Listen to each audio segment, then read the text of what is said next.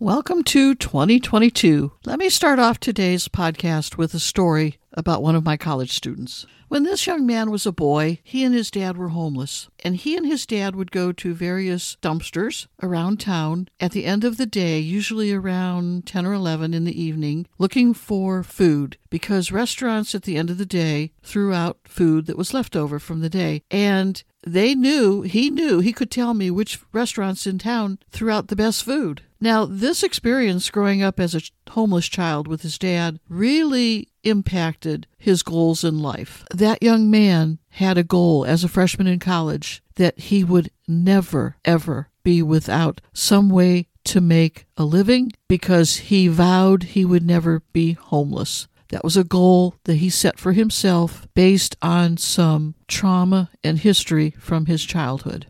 So today we're going to talk about setting goals and how you as a parent of a child with a disability or you as an adult with a disability can set some goals that make sense to you.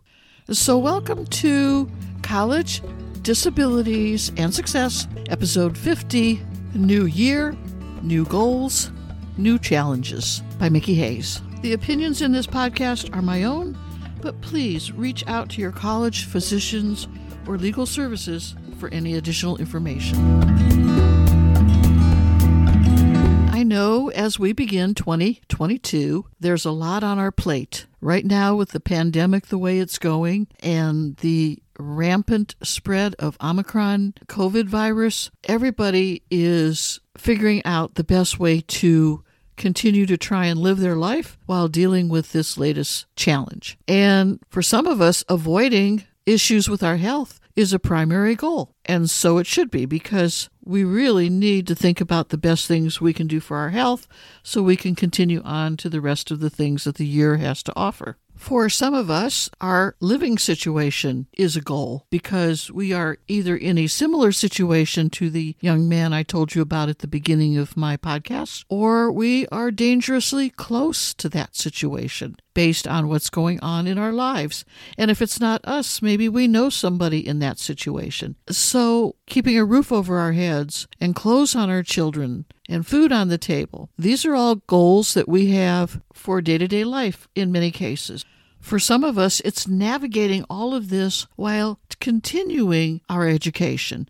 And that's what we're going to talk about today. So goals. Goals can be short-term, mid-term, or long-term, depending on each of us and depending on our circumstances at the time. Many students who used to come to see me in the office would come in with problems that needed a resolution within a day or two or a few weeks or within a semester. And I would consider those relatively short-term goals. Things like completing homework assignments, passing a test, even passing a class, depending on the part of the semester they were in. Getting accommodations for the classes. That could be a goal that a student has, especially if they are struggling in class. They may need new accommodations. So all of us have day-to-day, short-term, mid-term, and long-term goals that we deal with on a regular basis, and they change depending on the circumstances. Now, if you start to research goals, one of the things that they tell you to do is to plan SMART goals. And when I used to teach goal planning as part of my curriculum in life study skills at the college, we taught SMART goals. Now, SMART goals are specific. They are measurable, they are attainable or actionable, they are relevant, and they are timely. And this is a case normally for most goals that we make for ourselves. Now, some of us are very formalized and write this all down and have a beautiful check-off list that we can follow. For others, we just know. In our head, we know what our goal is.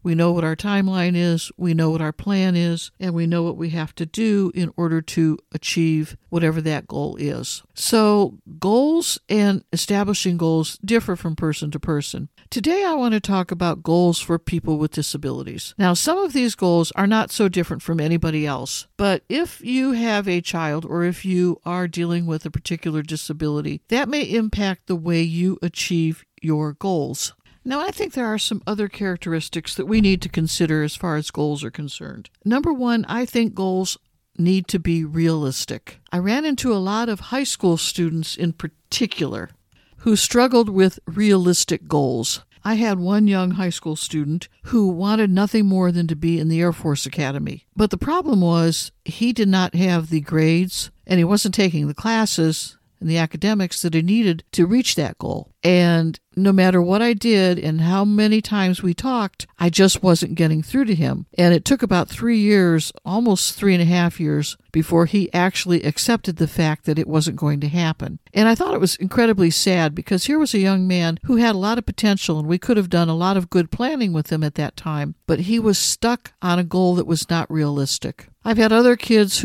college students who wanted to go into food service. I knew one young man in particular who really wanted to get into food service and be a chef, but he wanted to do it without good knife skills. He didn't like handling knives, and he was afraid to try and cut food. Now, you can't be a chef without good knife skills, and it took him quite a while to figure that one out too. So even though he was a little bit older and a little bit wiser than the high school student I talked about, he still had an unrealistic goal for his abilities.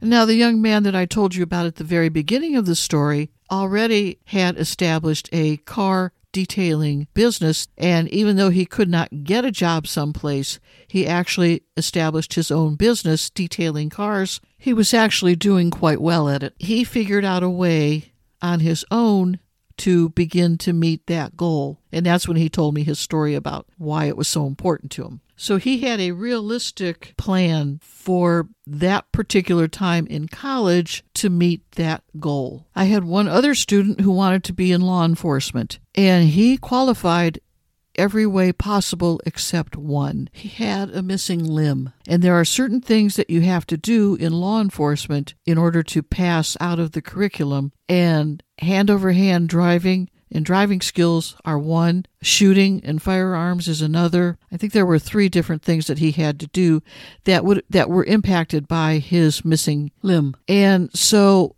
what he was hoping to gain through the law enforcement program really wasn't realistic, and it was impacted by his disability. Now, that's where you'd have to stop and take a look at other options that may be close to the career that you're thinking about looking at, but that won't be impacted in that case by the disability that you're dealing with. So sometimes when you're looking at a realistic goal, it's close, but it doesn't quite work. But very, very often, if you look closely, you can find an alternative that may just fit the bill. But knowing the job responsibilities and the things that you would have to do and how those kinds of tasks would be impacted by your disability makes a difference. Now, sometimes you can get accommodations at the job site. I've known individuals who were blind, who worked perfectly well with the right software on their computer, and their visual disability did not impact their ability to do the job realistically. And that's where you're looking at a realistic goal that either you can handle and do on your own, or you can do with accommodations that work. I think the second characteristic that our goals need is to be flexible.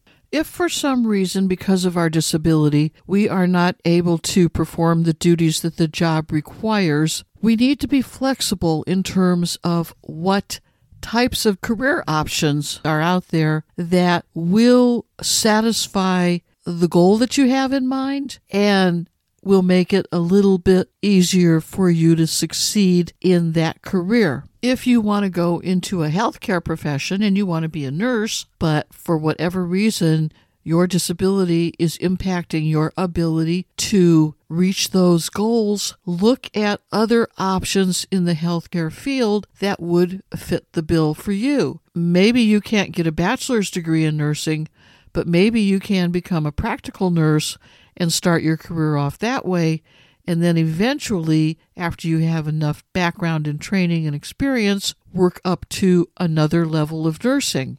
If you want to be a teacher, but getting that degree to teach is next to impossible because of either your circumstances in financially, or your circumstances academically, or your circumstances impacted by your disability, maybe there's another job in education that you could do that would satisfy the love you have of teaching, but in a different situation. You might be able to look into other careers like paraprofessionals or teachers' aides or office staff. There are all kinds of jobs in the academic world that may be an option for you to consider. I didn't always start out working in the college level. I began life as an elementary school teacher without a bachelor's degree, but eventually I worked my way through the system, and through additional education and so on and so forth and experience, I was ultimately able to work at a college, which turned out to be my dream job. But I had to allow myself that flexibility in my choice of careers. And you may find that that's what you have to do, or that's what you have to help your child figure out. The third characteristic of your job search should involve a job search for jobs that are sustainable. Sustainability means having a job that's going to have long-lasting appeal. And in this day and age of technology the way it is, you may find that you are either out of a job that you can't keep up with because the technology changes, or able to get a job because you have the technological background that the employer needs, and your disability is not impacting your ability to perform that job. That may be a sustainable job for you. So thinking about sustainability in the future goals that you're setting for yourself, I think is a really important characteristic to consider. Certain fields disappear after a while, and they change. And we've seen it over and over and over again with the pandemic. Prior to the pandemic, if you wanted to go in any kind of food service job, you were golden. They were everywhere. During the pandemic, everything shut down, and so did the job field. And now as things are opening back up, they may be getting a little more flexible again, but you have to think about long-term sustainability when you're looking at a career path, because it's in your best interest to have something with some staying power. Now, we talked about job goals that are realistic, flexible, and sustainable.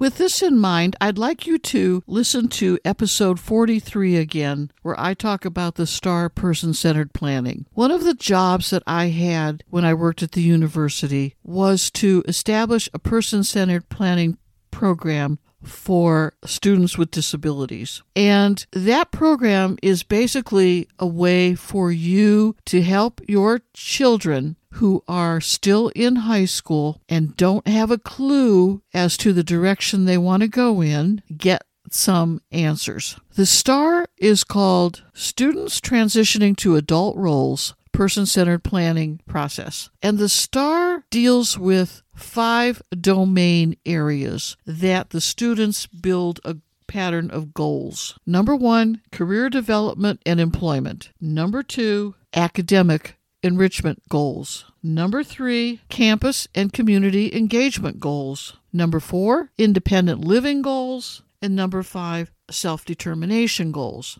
Now, each of these 5 domain areas is a way for you and your children to make a plan, to make a goal-driven action plan of what is missing in those goals, what the student needs to do to reach those goals, and who the student can get help from when they go to reach those goals. So the STAR person-centered planning process is a program that is completely free. The information is there for anybody who wants to use it. The links will be in the show notes here today. But the STAR is ideal for any student who doesn't have a clue as to the best path to take in their future. If you know somebody, or if you have a child, or if you personally have issues with trying to figure out a plan, especially if it's impacted by your disability, you might want to take a look at the STAR information. Now, when I did episode 43 with my friend and colleague Annie Johnson, she talked about using the STAR with her college freshmen who had intellectual disabilities. And that's originally who the STAR was written for. But we discovered early on that it was really appropriate for any student with a disability at any age level who is just sort of lost as to where they should go and what direction they should go in. So if you get a chance and you're interested in that, listen to episode 43, because part of the time I do a bit of an explanation about the STAR model and how it works and the best ways that a student can use it to come up with an action plan for future goals, because we look to about 5 years in the future to figure out some long-term goals and exactly what the child needs to reach those goals in the end, and how they're going to do it and who's going to help them reach those goals if that's the case. So if you are particularly interested in helping your child establish goals, but you really are not sure where to go, take a listen again to number 43 and see if that will fit your bill, because the entire process of students transitioning to adult roles is to help them build the goals that they need for a productive future. I do want to tell you up front that this is not something that a parent can do with the child. You can get the program, but then work alongside of a teacher or community leader or somebody in your group who can actually operate the STAR program, because you as a parent have to be part of the discussions. So you can't actually be doing the STAR program by yourself.